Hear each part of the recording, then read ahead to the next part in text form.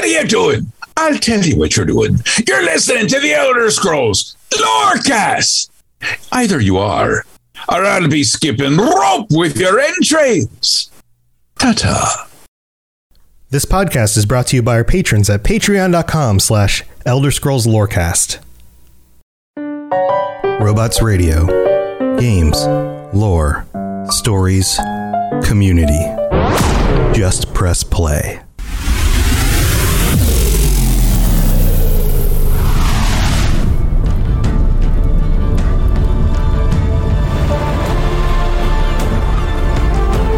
Welcome to the Elder Scrolls Lorecast, the podcast where we explore the amazing universe of the Elder Scrolls.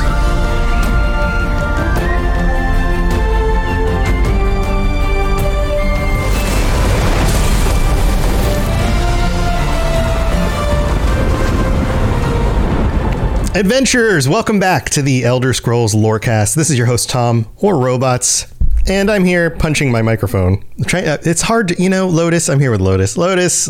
Hey, I punched my microphone while we were setting up. This is the problem with microphones is that you try to gesticulate a little bit while you're talking, and then you end up just getting in a fist fight with your microphone. Right. And you get the mic arm angled so that it's at you. This is some deep podcasting lore. Yeah, these are the first world problems that we have in the world of podcasting. But welcome back, everybody. Glad you guys are here. Sorry we had a little bit of the snafu getting the stream up today. For some reason, Restream's not working, so we're only on Twitch Day. We're not on the YouTube channels. But we're back. We're ready to talk about darkness. Darkness, my old friend. Namira, how do you feel about darkness, Lotus? So, Namira herself, or itself, whatever you want to refer to Namira as, it's interesting because Namira has a lot of ties to different things in the series, oftentimes whether or not I think a lot of people realize it. Well, I guess that's the nature of things being in the dark, right? Exactly. That you don't always see them. Right. So Namira kind of is involved with a lot of different things, those things also being kind of cool and bringing in the creepy vibe a little bit. But it's funny because when I think of Deadric princes, I never have Namira really up the list of super noticeable or notable ones. And it's almost like that could work as part of Namira's sphere in and of itself. So it's kind of interesting that being obscure also makes Namira more prominent because that's what she's doing. So it's kind of, it's a neat twist of being hidden, but at the same time, that being what she wants to be. Yeah. Also, if there was a hot topic in Tamriel, there'd be a Namira section. Absolutely. Yeah. So I guess maybe that's why she's not as noticeable, is that they don't have hot topic. So there is that as well. But yeah, like the very nature of darkness, of being, I mean, she is like, there are some other Deadric princes that are kind of gothy, right? Like, yeah, we've got some others, but she is like darkness itself. Yeah. Absolutely. Yeah. And Namira, as we'll get into, Namira is really good at, it's kind of funny, in the games themselves, Namira provides you oftentimes a lot more help than you would think, but you have to go looking for it. And the other thing is, actually, Rob the Princess already brought up that we'll get into, like, one of the stories for Namira is so good. So it's really, I don't know. I feel like Namira is almost like the unheralded, like, super noticeable or notable Deadric prince. Mm-hmm, mm-hmm. Yeah, it also ties to Lorcan and Padmaic sides of influence and all of that stuff. So, but here, let's get into it. Of course, Namira is known more than just by one name. So we have the Lady of Decay, the Spirit Daedra, and the Goddess of the Dark. And I'm sure there's been other things that she's been called. But she's typically associated with shadowy things and spirits and slugs and spiders and things that live in the dark and bats and all of that kind of stuff. But for the most part, like you said before, she's kind of, she feels like a lesser player, which is ironic because in some of the lore, so for example, among the Khajiits, she's known as an Daedra, which is another title. Nocturnal has used that title before. Hermaeus Mora is an Daedra, or she's Correct. an Dra, or they call Hermaeus Mora an Daedra. That title means that like oldest, most powerful, original progenitor, like right. So the idea that like some of these Daedric princes might be a little bit more primordial than others. Yeah, it's interesting to think of beings outside of the constraints of time having like an age discrimination between them, which is kind of just weird because it's like, well, this immortal being is older than this immortal being, and it's like, my head, like right. But maybe some of them, like this goes back to debates and conversations we've had in the past. Like maybe there are so many slots to hold among the like pantheon of gods. It's like they hold a place, and those slots get filled by different individuals who mantle those slots. So somebody like Hircine might actually be a more recent Daedric prince than somebody which oftentimes like Namira. Hircine kind of is. Got the note that it seems like Hircine is a little more of one of the newer Daedric princes, for lack of a better word. Whereas, like we were just saying with some of the Daedra, they've been like back. Just making a note to Hermaeus Mora, for example, where it's like that quote that comment on him from. Michael Kirkbride on the forums, where it's like Hermaeus Mora is made of these scraps of the different kalpas. So it's like, well, he's spanning through these kalpas and stuff like that. Whereas, there's the reference with Molag Bal type of thing we had talked about. We didn't really get into the fact that he was around in the time of like because it's very 36 lessons. So it's a little more related to that than Molag Bal himself, the story. But when the Dreg Kings ruled the earth, and it was, relating that to Molag Bal, it's like, so these have been around through Kalpas. Maybe not all of them have. Like, right. That's just it. Maybe some have kind of jumped on and jumped off as it were, or had been very powerful individuals, or and have fallen or rose to prominence. Well, that's what I'm thinking is like in more recent Kelpas, maybe an individual like a Hircine came to power and mantled some position that was there before him, something like that. And maybe Hircine's not the best example of that, but there are like Talos, for example, would be a great example of that. Oh yeah, Talos wasn't part of assuming that this Kalpa hasn't repeated itself, wasn't a part of a previous Kalpa. Not like we have mirror Kalpas or something. New Daedric prince on the block, yeah. Right, but like that, the idea that like Talos mantled a position and is now held among the gods is kind of a recent thing in this historical age of, like this, these ages of the world, this Kalpa, but who's to say that somebody else didn't do something like that previously? Exactly.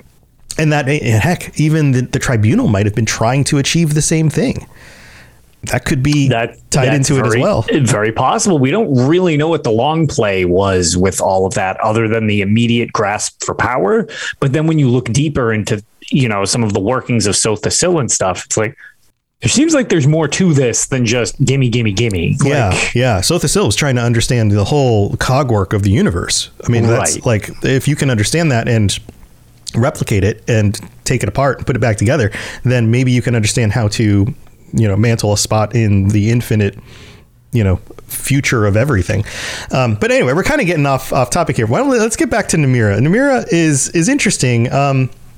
Of course, there's lots of different cultures and different ways that she shows up in history. The thing that I wanted to point out, and this ties back to some of the events of ESO over the last few years, some of the conversation that we had over the void. Remember the void?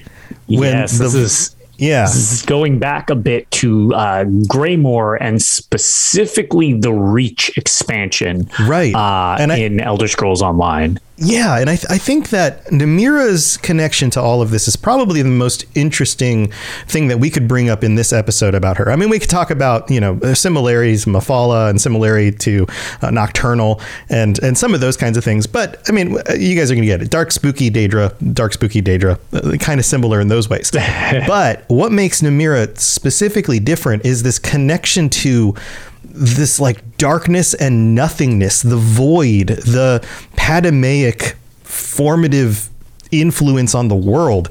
And I think the explanation here about the way the Reachmen worship her is probably a really good way to explain how that works. And I'm just going to read from the UESP, our buddies over at the UESP. Go check out their website. This section about the Reachmen is very well put together. So I'm going to quote it for it. So it says here, Namira, who is known as the Spirit Queen, the goddess of death, and the Black Fly, is a revered spirit in the Reachmen pantheon that represents. Why did I say suppresses? Represents. I was trying to find that in the dialogue. I was like, I don't think that's right. Oh no. Yeah, words is hard. There we go. It doesn't take long, does it? All right. So represents darkness, endings, and rebirth. Let me pause there. We've seen in the real world similarities to this. So the first one that comes to mind is the Hindu gods. Of the Hindu gods, there are gods of life and birth and life and death and rebirth and all of that. Siwa, or Shiva, you usually see it spelled as Shiva, kind of fills that spot for the Hindus. This is very similar. This idea of birth, like rebirth, the ending and death leading to rebirth, and the god that handles kind of the bottom side of that circle, if you would consider life and death and rebirth a circle. Does that make sense? Yes, absolutely. So, left side would be birth, and then the life goes up around the circle, and then you get down to the bottom of the circle, and then you end up at death, and then you come back over to the left side, which is birth again. Right. You decay, you then feed life to grow again, and then back, and the circle repeats. She's the death and decaying bit. Right. And without her, you wouldn't get rebirth. So she's a necessary piece. Even though it seems dark, it's still just a natural, necessary piece of the cycle of life. Yeah. She's the fertilizer of the Deadric princes. She's the fertilizer. Right. And she's scary because we can't imagine what death is actually like. We can't imagine nothingness. We can't imagine not being able to think or do or act. The idea of non-existence is a very difficult thing to conceive of as a mortal being. So she's kind of that spooky, dark side of everything. So it goes on. It says, she is seen as the sovereign of the infinite world of spirit, one of the two worlds of existence. And again, this is just the Reachman's understanding of the world, but like so many of these other specific groups do, they kind of shine a little bit of light into the nature of the Deadric prince in a way that some of the other pantheons don't. So even if this doesn't actually represent all of what reality is actually like, it might show us some insight into who she is. It then says, the Reachfolk creation story speaks of Lork, so Lorkhan, having an epiphany when he visited the darkness. That which is perceived as nothingness is ripe for possibility. It makes sense. Lorkhan was the one who wanted to create something where there was nothing in order for them to have creation, right? And so Lork approached Namira and convinced her to grant him a place in the infinite void to create a realm for wayward spirits.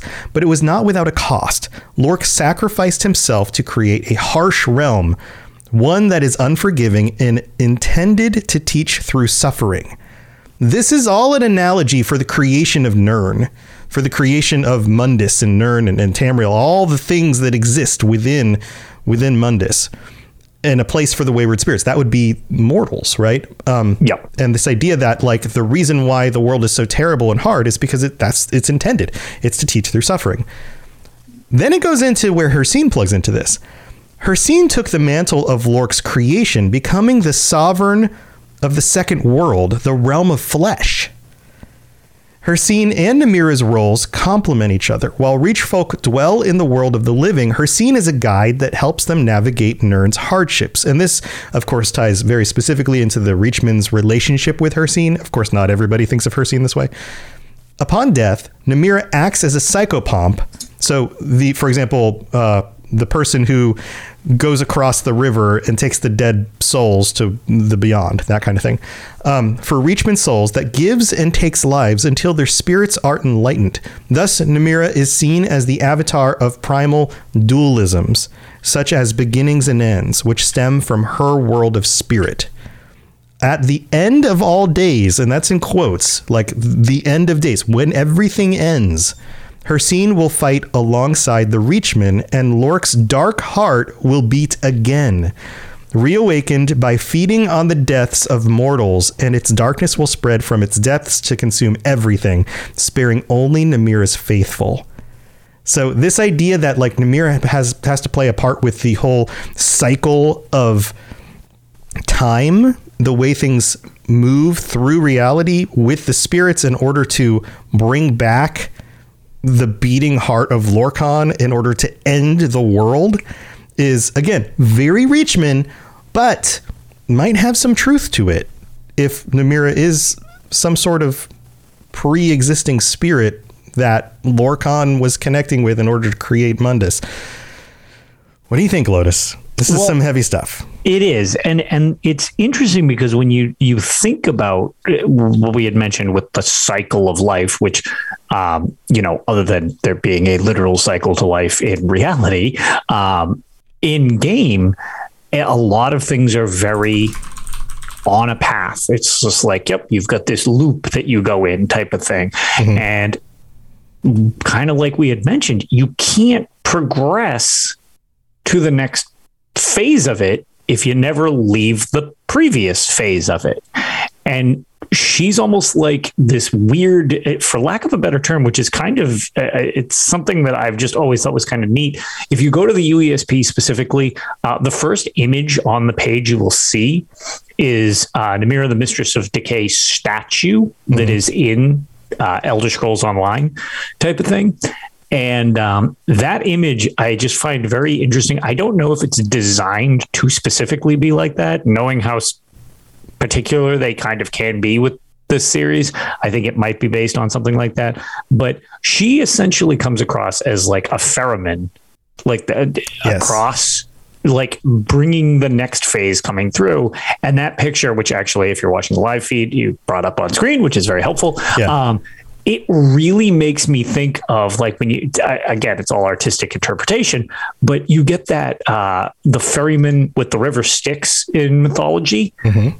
I get that feel very, very much when it comes to this aspect of Namira, because it's like, it's Namira bringing people to the next phase. Now, granted, maybe they don't want to go to the next phase. That's not how this works. Her faithful basically are on board with it. Whereas other, I guess if you're opposed to Namira, for lack of a better word, you would sort of be fighting this change type of thing, which we've mentioned that. Have we screwed stuff up at the end of the Elder Scrolls V Skyrim? We don't know yet if maybe we did.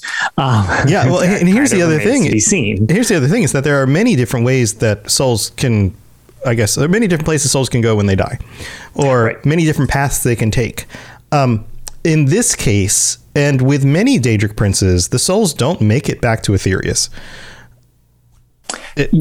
So that's very true. So if you're in her good graces, so to speak, it seems like you're almost getting your, hey, okay, I got a better chance of actually like progressing on, as opposed to just kind of being lost in the shuffle of things, so to speak. Right. So, we talked about Molag Bal before, and the idea that like the spirits that end up in Molag Bal's realm turn into things like, terrible things like bone golems, sometimes abominations and things like that, like whatever. Right. Yeah. It's like he can't. It's like they all have their own nets, right? And so Molag Bal casts his net, catches some souls, and then decides to torment them forever because that makes him happy. Yeah. Right. Namira casts her net, catches souls, but maybe her thing is that she's taking them into the next Kelpa. She's actually removing souls from this Kelpa. She is the pathway and the cross platform from one cycle to the next. Right. And it seems like, at least from, because another, we're kind of referring to the Reachman, but I'll actually also want to bring up her relation to Khajiit, which I find really, really awesome. Yeah, there's some similarities in her role. Some similarities, and I think what we're going to relate to is something called Dramothra, which actually we should probably do like a episode on Dramothra, maybe like dive into it. That was something. That was one of those big monsters that Godzilla fought, right? Yeah. Dramothra. Yeah, is that what I was going to say? Is that like dumb Mothra? Duh, Mothra. Duh, Mothra. So like, the Dramothra are another situation where it's just like the darkness of life to kind of like cause this decay, destruction to move on to the next phase is something that, like, again, it's shown very much with the Reachmen and the Khajiit specifically, but it's like, is it for a greater purpose other than just causing, like, there's more of a focus, whereas you had just mentioned Molag Bal. Okay, I like dominating, I like being superior, blah, blah, blah. Is there more to this one than just the decay? Like, is it designed to be decay in order to move things along and start over again? Because there was a situation with Mehrunes Dagon as well, where it's not just destruction, it's destruction causes rebirth. Like, it's another parallel to that idea where one thing causes the next one. So there kind of is more to Namira than just gross stuff. Right. And I think the whole destruction thing is a cool thing to point out too, because the decay, her sense of the darkness and decay and those things doesn't lead to destruction for the sake of destruction. It leads to rebirth. It leads to fertilizing the next thing. Also, this idea of the connection to darkness and the void. A dark room is not a place where things are destroyed. The void is not a place where things go to be obliterated. It is actually a place. It's just empty, or it's without light. It is a place that is ripe for holding something. Right. And without kind of jumping too much ahead, one of the things that I just find interesting is her realm is referred to as the scuttling void, which going along with this idea of, decay, stuff like that, and death, the best way I've always thought of it with Namira is her realm strikes me as a compost pile, like a legitimate pile of compost. Here is things that are deceased, food scraps, whatever. I mean, it's more than food scraps when you're dealing with like actual everything from a god's perspective. But I mean, from a Deadric Prince's perspective, people are probably the equivalent of food scraps. Like, it's really not that big of a deal. So like, that stuff is all dumped off into a pile to kind of just let all the little critters break it down. And then as a side effect, you get, I was joking earlier, but I mean, it was joking, but serious. Like, you turn that waste becomes fertilizer, which you use to fertilize crops, stuff like that, which causes life to start over again. That's her whole gimmick, so to speak, is kind of like legitimately a compost pile. The compost pile of the universe. Yeah. We recently bought a compost pile and a bunch of worms. My wife's been putting that, she put it back in our garden in the back. And we've now got like over 1,000 worms in this, this little box that's like stuck in another thing with a bunch of soil and holes in the box, so the worms have places to go. Like, so speaking of compost piles, maybe I should call it our scuttling void. This is our very own Namira. This is our Namira, our Namira worship. Maybe I should put pictures of Namira up around it, and then we call it the scuttling void. Yeah, what you got to do is 3D print that statue and just stick it right in the middle. right on top of the lid of the box, and then when it like stays there on the lid. Yeah. Could you bring out the table scraps to the Namira? Take to the Namira. Namira's hungry for more scraps. Feed her. All right. Well, I think we've covered that concept. I think that concept is very interesting and important. But I think we've pretty much hit on that. What we do need to cover now is the artifact section. But before we do that, why don't we go thank our patrons, and we'll be back. We'll come, and including in that, and I'm just going to hint at this right here, is now since the UESP has been updated since the last time I did this episode on Namira, is the Dark Heart. The Dark Heart of Skyrim is in there. We'll talk about that a little bit. I don't know. We can get on we did a whole episode about it, so we don't need to go too long. Real deep with the void. Right. So we'll kind of brush over that and talk about some of the other things. Don't go anywhere. This is Namira, Dragonborn, and you are educating yourself to the Elder Scrolls Lorecast. All right, here we are in the middle of the show. This is where we get to thank our patrons, including, and I don't know if we called out Agent Celery last time. I think we might have, but Agent Celery, you're the most recent patron. Thank you so much for signing up on Patreon. And all 102 of our patrons, thank you so much for your support, including our Deadric princes, Mr. Gummy Boy, Kira, Noodle Al Dente, and Riverwood Chicken. Thank you to all of you guys and everybody who helps support the show. You help me do this as a full-time thing, and I can't tell you how much that I appreciate that. So thank you for your support. If you are interested in helping to support the show, getting whatever you want out of the Patreon, there's lots of different tiers, ad-free episodes, stickers, t-shirts, all that kind of stuff. Then go to patreon.com/Elder Scrolls Lorecast and check out all the different tiers. And we're getting close to, remember when we launched the t-shirts for the patrons last year, Lotus? Mm-hmm. I think that was in September, which means that I will be designing some new shirts to put up on the Patreon for the second year of people who subscribe at tier 4 or higher. And those same designs show up as stickers for tier 3. So if you are interested in getting in on that, it's coming up. Also, and I'm just gonna put this out there for right now, because Patreon doesn't have an easy way to extend the items out a second year. What you have to do is you have to close out 1 year and launch a second year. But what that means is if you are a new patron today, like before the first year cycle ends in September, and you stick around for an entire year, you'll actually get t-shirts from the first year and the second year because you got in on it before the end of the first year. So you get double shirts. That happens with the UESP as well. Yeah. If you get in on the end of their previous cycle, you technically qualify for those, and then it just rolls into the following one just by the way that numbers and calendars work. Yeah. The new T-Rex is saying she had to change the address. Don't worry, it should update. As long as you updated your address with your account, it should be fine. But yeah, that's the thing, is that like if you sign up within the next few months before the first year ends, you'll actually get double shirts. So that's a killer deal right there. I wouldn't miss out on that if I were you, because man, double shirts. Anyway, let's move on to the reviews. Agent Celery left us a review as well on Apple Podcasts. It says, essential for Elder Scrolls fans. 5 stars. I began playing Daggerfall with my parents when I was 11 years old. How freaking amazing is that? And it is amazing to hear other people who have the same love of Elder Scrolls that I do. My dad is now 72 years old, and we still bond over these games. I look forward to the weekly episodes with Tom and Lotus, digging into the lore and getting me through my commute. Give this a listen if you are an Elder Scrolls fan.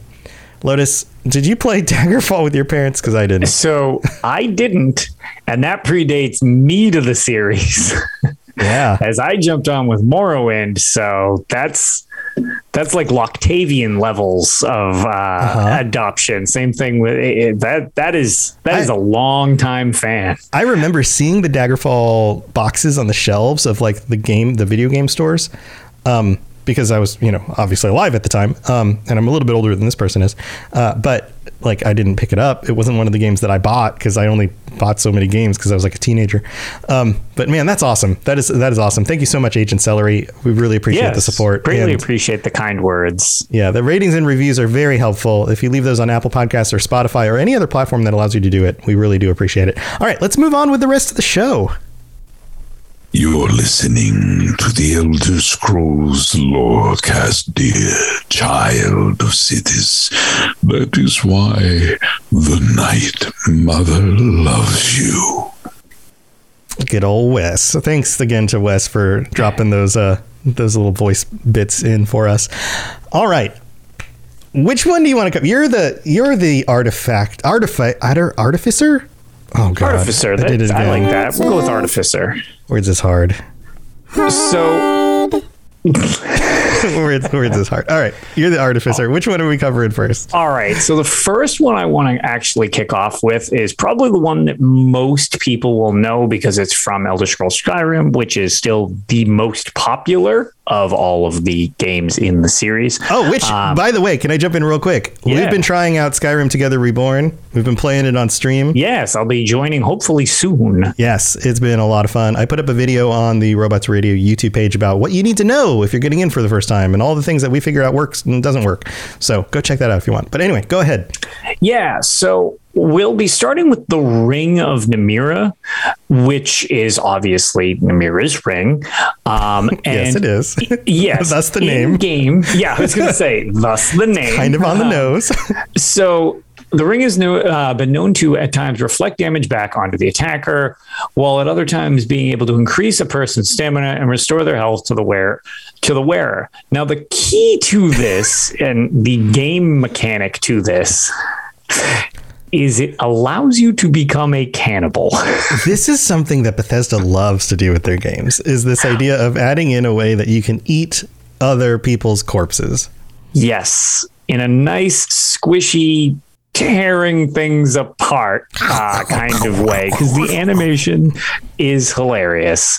But yeah, so we have this ring, which when you wear it in game, you're given another option when you slay an enemy where you can loot their bodies, you can use the ridiculous Havoc engine to swing them around like I tend to like to do, or you get this new option to feed, in which you basically, it's very similar to the way it works in Fallout for anybody who plays Fallout. You basically get on your knees and dive bomb the corpse and just start mashing it into your face, and it gives you your resources back, which is really awesome. Right. You don't like pick them up and like take a knife out and just cut off, a piece of lean meat, off the abdomen, it's like or something. Eating ramen with your fists. It's just like I haven't eaten in weeks. Wow, wow, wow, wow. Yeah, exactly. Like it's awesome.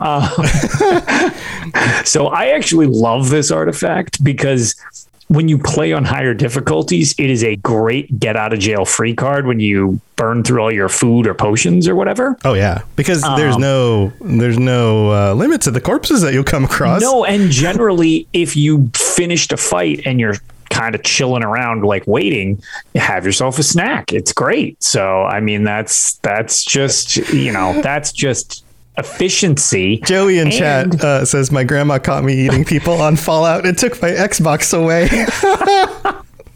Amazing. That's great. So the other that totally threw me off.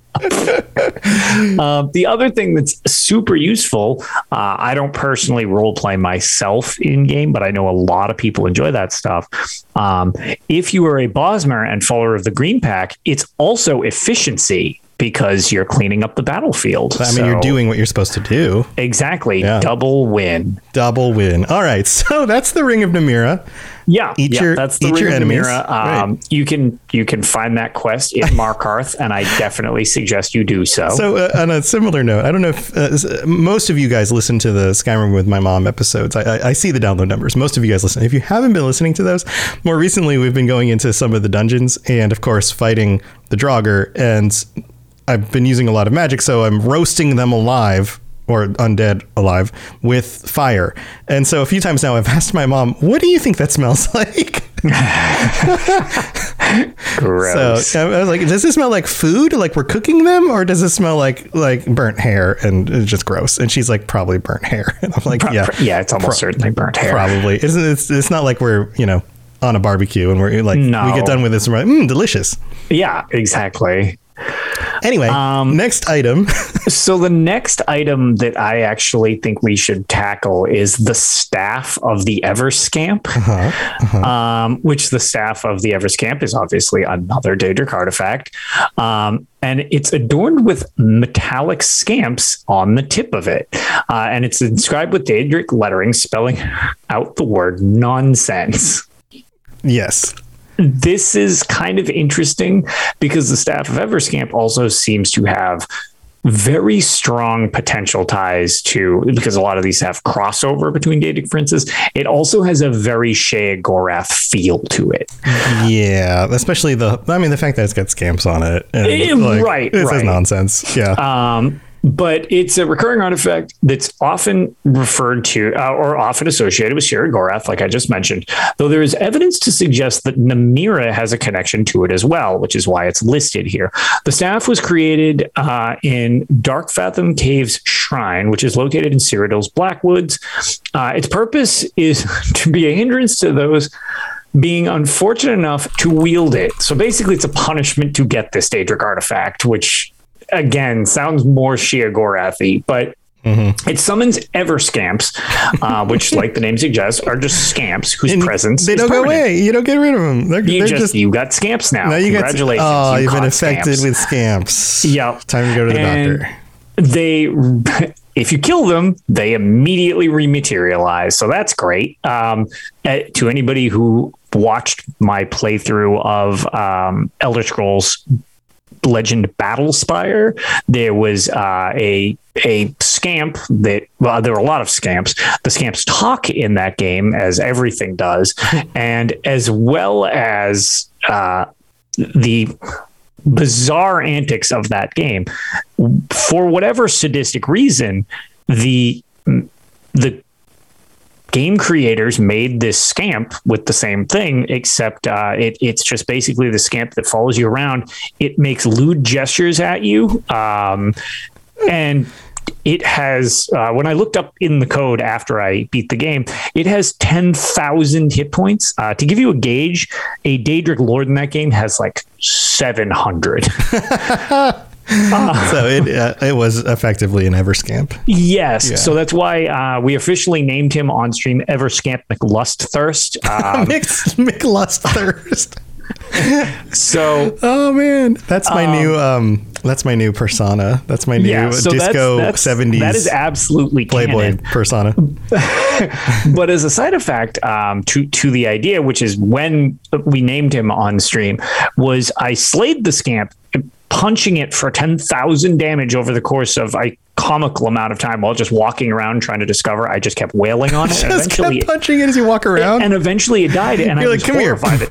I was like, oh my God, I just thought it was programmed to be invincible. Wow. 2 levels later, he respawned with 10,000 hit points all over again. So he was not so only... I'm like, it just, yeah. He was a beefy boy, but he was undefeatable. He was so that's so I assume that the staff of Everscamp is really, that was honestly, it's this Daedric artifact that came up with the jokey name that I gave to that scamp of Everscamp McLustthirst. It was actually based on the fact that this is a Daedric artifact that essentially does what that game goofily had as part of it. Yeah, that's awesome. That's so funny. All right. Well, we've got another one definitely named after Namira. Because so there's the Hand of Namira, which again, this one ties into ESO. This one's part of like a ESO quest line thing. It does, and it's pretty straightforward, much like the Ring of Namira, where it's less a shared artifact and really just Namira's, because it's actually the prince's rotting hand. Right, like this might actually be Namira's hand, or at least one of my thoughts is sometimes the Daedric princes like manifest themselves in like a body form. So obviously they don't actually have hands that are physically part of who they are unless they manifest themselves. Sure. But it would have been one of Namira's manifested hands. Right. So it's a literal hand. This is not metaphorical. It is an actual chunk of Namira in theory, and it corrupts everything in the general vicinity, which is pretty straightforward. The Dremora who serve Namira are terrified of the relic, which is interesting because Dremora are not prone to being afraid of things. So that's a little weird because its energies can actually be turned against them to destroy their physical form, which is, as we've talked about at different points, both here and on the other show that I do, Tales of Tamriel, where destroying the physical form of Daedra is really, really unpleasant. They may be immortal and reform, but it's basically this horrific agony until they are reformed. So it's still not a thing that they go out of their way to do. And having this hand just be able to do that is probably something that actually would strike some degree of fear into them. I mean, if anything, it's just bothersome because they have to just be reborn and then grow back up into their right. It takes them a little while to get back into their regular form again and all of that. Exactly. And basically under the hand's influence, since everything is just corrupted, for lack of a better way of putting it, stuff goes crazy, like legitimately, like it will just start acting incredibly irrationally. You could have like farm animals attacking villagers, et cetera, et cetera, et cetera. Yeah. So yeah, that's part of the deep disturbance quest line in ESO. Yep. And I like T-Rex is pointing out in chat. T-Rex says, oh, wait, I don't remember doing this. I don't have an actual memory of doing this either. I have to wonder if somehow I missed this in game. I know you've done everything. I don't remember this off the top of my head either. I think it was just kind of a minor little quest. I think it was from probably a side quest. It's just there's so many literal thousands of quests in ESO. It's true. There's a lot. I don't remember all of them. There's a lot. This is in Shadowfen, so this might have just been a little side quest in the Shadowfen zone. Okay. Yeah, interesting. All right. Well, last we have to talk about is the Void, the Dark Heart, and Void connection, and all of that. This is kind of new and can help expand a little bit of the Void discussion that we were dabbling in before. Mm-hmm. Mm-hmm. Do you want to kick off on this one? Because I know you love the Void bits. I love darkness. Hello, darkness. Here, I'm just going to read what it says here because that'll kick off the discussion. The Dark Heart, also known as the Frightful Heart, is an artifact associated with Namira through some of the cultural interpretations of Lorkhan, specifically Lork and Lorkaj. This ties directly to what we were talking about with like the Reachmen and the Khajiit interpretations of Namira. So the fact that this is a physical thing that shows up in the world gives some credence to maybe some of those perspectives. Physically appearing as a sphere of darkness surrounded by a radiant aquamarine corona, it is a piece of primal void trapped on Nirn that warps existence around it. According to ancient Khajiit, Namira became a shadowy imitation of Lorkhan's heart, while Reach belief holds that the darkness left his heart after his sacrifice for the creation of the realm of flesh. Regardless, Lorkhan's real heart was flung towards what is now Vardenfell and created Red Mountain, while the dark heart found its way into the depths of Black Reach and remains under the influence of Namira. So there's still some mystery on this. Like, what is the Dark Heart compared to the real heart? Is it a representation of the Void? Is it directly connected to Lorkhan and was a piece of Lorkhan that ended up landing here just like his heart landed somewhere else? So there's still there's some metaphor around this still, potentially. The Dark Heart offers a pathway into the Void, and its power is increased by consuming souls, banishing them to that place between worlds. Those tied to the heart describe hearing intrusive whispers and can feel its pulsing and throbbing, which grows stronger as the heart becomes more powerful. Additionally, the power of the Dark Heart can be drawn from at the risk of being consumed by it.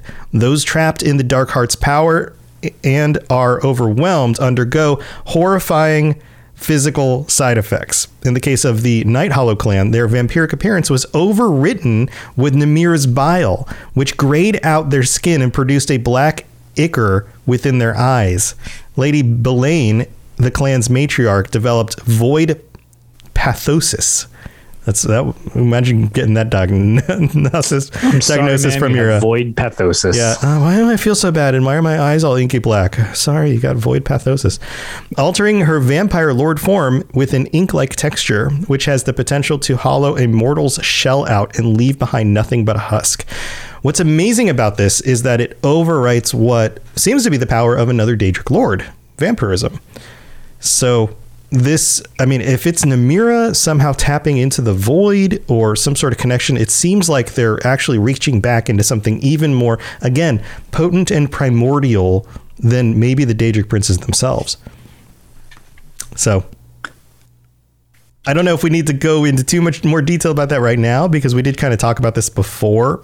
it also just leaves a lot of question marks, because as far as when I was left, as we talked about in the previous episode when we talked about the Void, after you finish that quest line, I'm still left with a lot of questions. The Void, a place between realms. How is Namira connected to this? Is it actually a piece of Lorcan?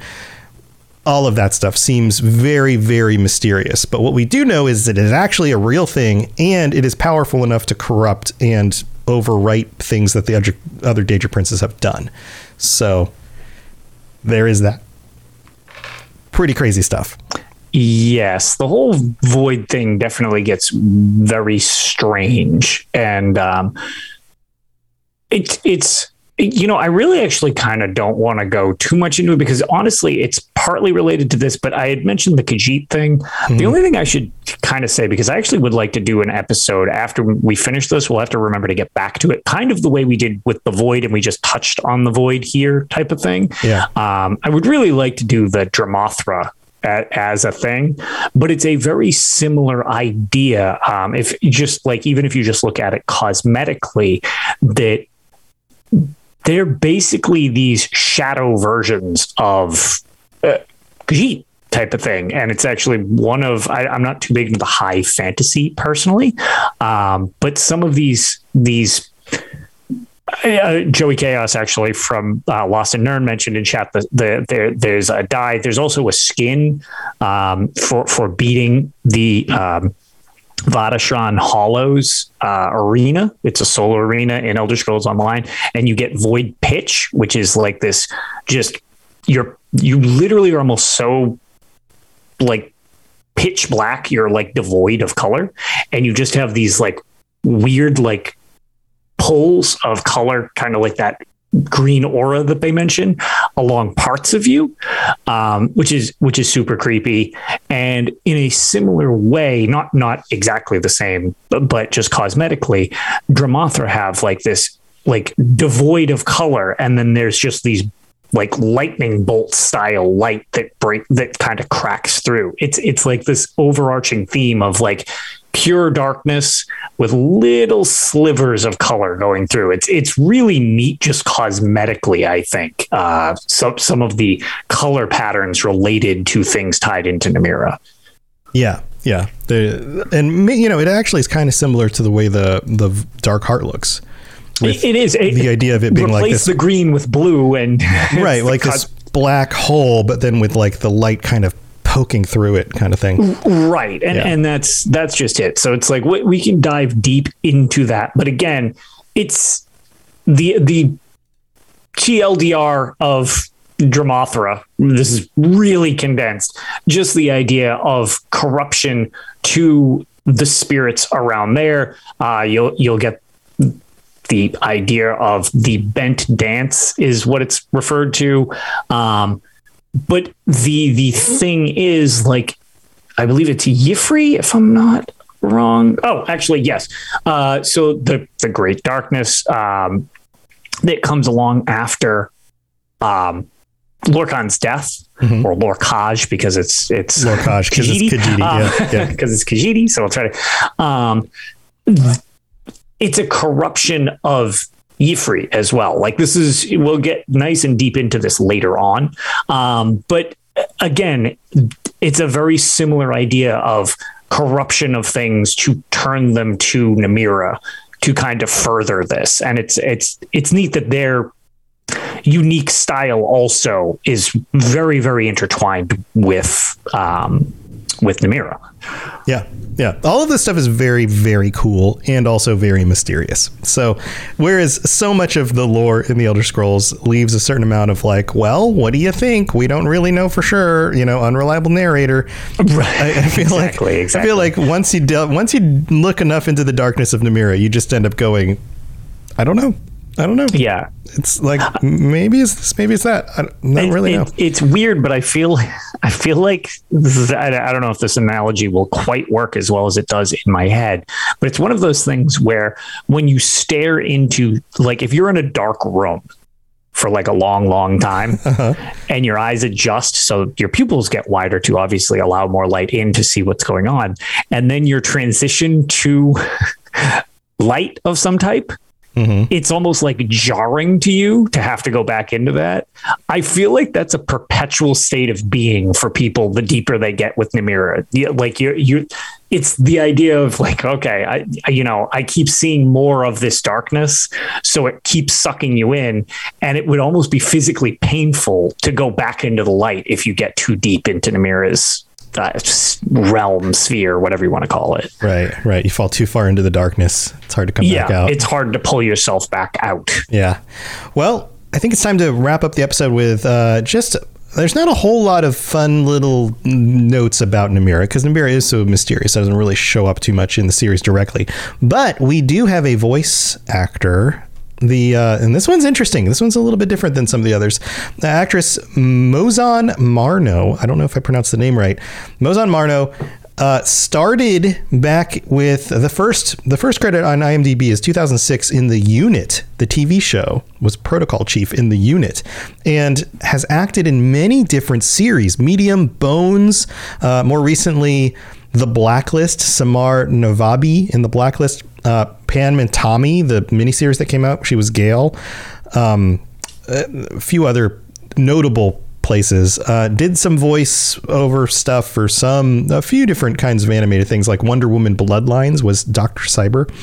But then specifically, you've got Skyrim back in 2011 was the voice of Namira and Mirabelle Irvine. Some other notable TV series, The Mentalist, Nikki Weymouth, and House of Cards. She was Ayla Sayed. I don't know how to say. I don't know how to say words. Oh no.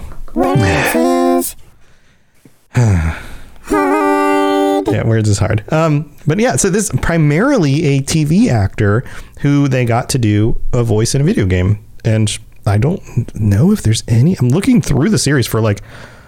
There's one other game that I saw in here. Nope, maybe not.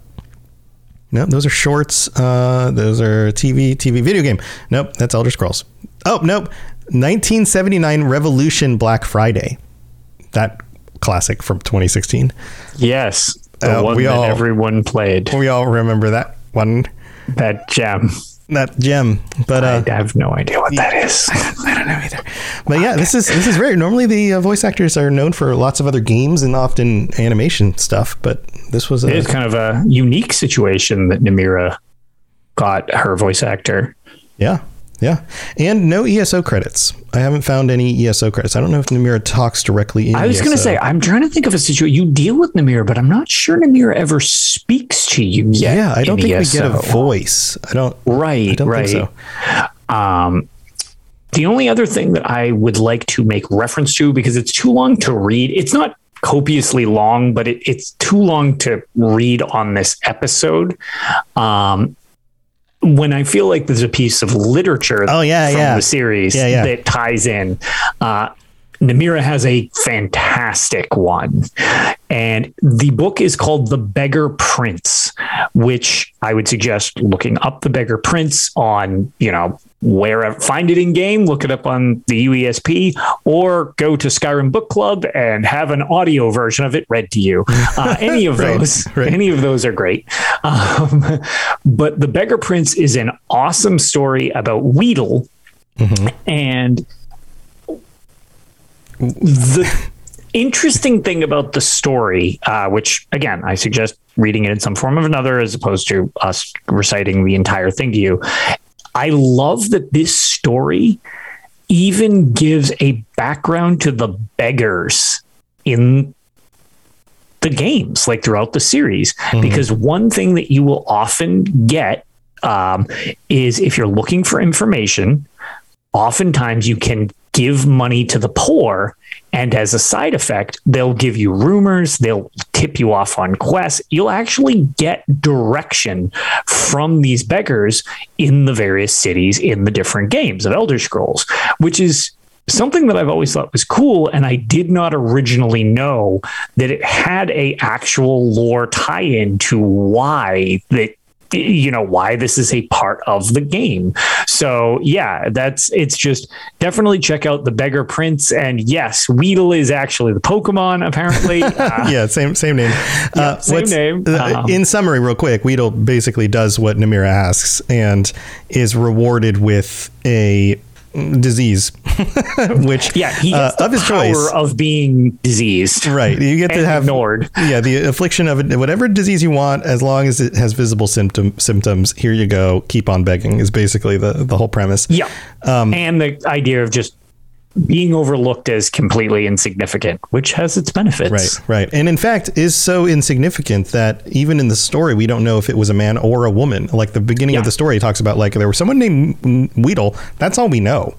Like, we don't know very much more about them other than they were also the 13th child of a king in Valenwood. Super 13th child, right? Like, yeah, you're a child of a king, but like, you're on the very bottom of the list, right? So like, really not a whole lot going for him. I mean, I guess more than just the average person, but yeah, but still, yeah, the power of disease, the power of pity. Those are some interesting gifts to be given, but that's how these are the three. I was looking for them exactly. It's Weedle is given the power of disease, the power of pity, and the power of disregard. Now, how is that for a selling point? Get ignored. Yep, you get some pity and then ignored. So, well, that's Namira for you. And I think that wraps up this week's episode. We'll be back next week with another Deadric Prince. I don't know that we're doing a little side project thing for QuakeCon. So yes, that's the thing that we're going to be doing in the works. I don't think we'll be streaming it live, but you'll be able to see that next month during QuakeCon. So if you want to check out one of our fun game show things, we're going to be doing that. And we'll have more info about that. Lotus, you got anything else you want to share? Tales of Tamriel? No, so I've just been enjoying the new expansion and Tales of Tamriel. We are trying to decide how to address all of the chaos that's currently going on in the Elder Scrolls Online community with the proposed update.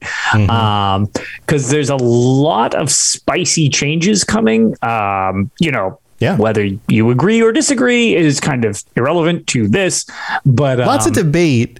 Yes, I would chime in real quick and just say constructive criticism, wonderful. Absolutely. Acting like a man baby, not so good. Correct. Acting like a terrible villain and threatening people, right out. Yeah. Don't do that. It's a video game and these are human beings. Correct. So that's my take on the whole thing. Yes. And that has been a take that I would like to see more people adopt, because I have my own thoughts, which we will be going into on the show. And there are definitely some concerns, but yeah, in general, it's been very spicy with the upcoming patch on the horizon, which, that aside, I'm very excited for the new dungeons that are also coming. And in the meantime, I've just been really enjoying playing High Isle. It does seem like, I believe I had mentioned it on this show, where I had run into quite a few technical difficulties. Despite how much I enjoyed High Isle, I was running into all sorts of technical problems. And I was like, I love this so much. Why is this fighting me tooth and nail? Yeah. And you mentioned that last time. That was like such a bummer to try and play. Patch, when it lands, helps. Yeah. For me personally, it's helped quite a bit. It's not perfect, but that's fine. It's a functioning online game. I mean, nothing's ever perfect. It's a step in the right direction. Everything's just another patch. A lot of issues. So hopefully it continues in that direction, because it's super, super fun. And I love the new expansion. Yeah. Awesome. I've been, like I mentioned during the, or just after the mid-break or during the mid, I don't remember when it was. We've been doing a whole long show. I've been playing Skyrim Together Reborn. It's been a lot of fun. Having a lot of fun with that. Also, tried out some Elden Ring co-op with a randomizer last night. Dude, have you played Elden Ring, Lotus? Funny you say that. I was just going to be installing it. Nice. Well, you're playing on PlayStation, so you won't be able to join us. But what we did was we, on PC, there's a co-op mod that allows you not just to summon people when you get to like certain places where you can summon a friend. You just can all play in the world together, like an open world game. Just run around co-op. You just run around co-op. Neat. And on top of that, I installed a randomizer and then gave other people, like Rob the Princess played with me last night, Sam N7 from the Mass Effect Lorecast. The three of us played together, and they have the same randomizer seed as I do, which means that all the items and all the enemies in the game are just mixed up. So it's like, you're like, oh, there's regular like zombies and little soldier guys here. Nope. Giant Cthulhu monster in the middle of where I wouldn't expect it. So it was a lot of fun. So we've been streaming that stuff, and this is all part of me doing more stuff with mods and doing, and it's kind of a big announcement. We're doing a show. Sam and I are doing a show that we are calling Mod Masters on the Robots Radio YouTube channel, where we talk about different mods and all the different things that you can do with all of these games that we love. So go check that out, especially if you're into Skyrim. We'll have some Skyrim stuff. We're testing out which mods work with Skyrim together and which ones don't. Got a lot of cool stuff coming for that. So if you aren't already following over there, go do that. If you're not following on the Elder Scrolls Lorecast YouTube, go follow there as well, where you can see our beautiful faces in each of these episodes. And I think that's about it for this week. Thanks for tuning in, everybody. We'll see you next time. Stay safe out there. See you later. Thanks for joining us. We'd love to hear from you. You can reach me on Twitter at robots_radio or Lotus of Doom at Lotus of Doom. Also, you can join us on the Robots Radio Discord channel. You can easily just search Robots Radio Discord on Google or check the description underneath the podcast. Also, this podcast is recorded live every week on Thursday nights, 9 p.m. Eastern, 6 p.m. Pacific on the Robots Radio channels on Twitch, YouTube, and on Facebook. So just search Robots Radio on any of those platforms. Come join us. We'd love to chat with you while we record the show, or before or after. Either way, just come hang out with us. And if you're looking for more information about my shows and the shows on the Robots Radio Network, go to robotsradio.net for all the information about all the shows on the network, including the Robots Radio Rocket Club, where I help both new and existing podcasters to grow their shows, build their audiences, and create the best podcasts they possibly can. All of that at robotsradio.net. We'll see you next time.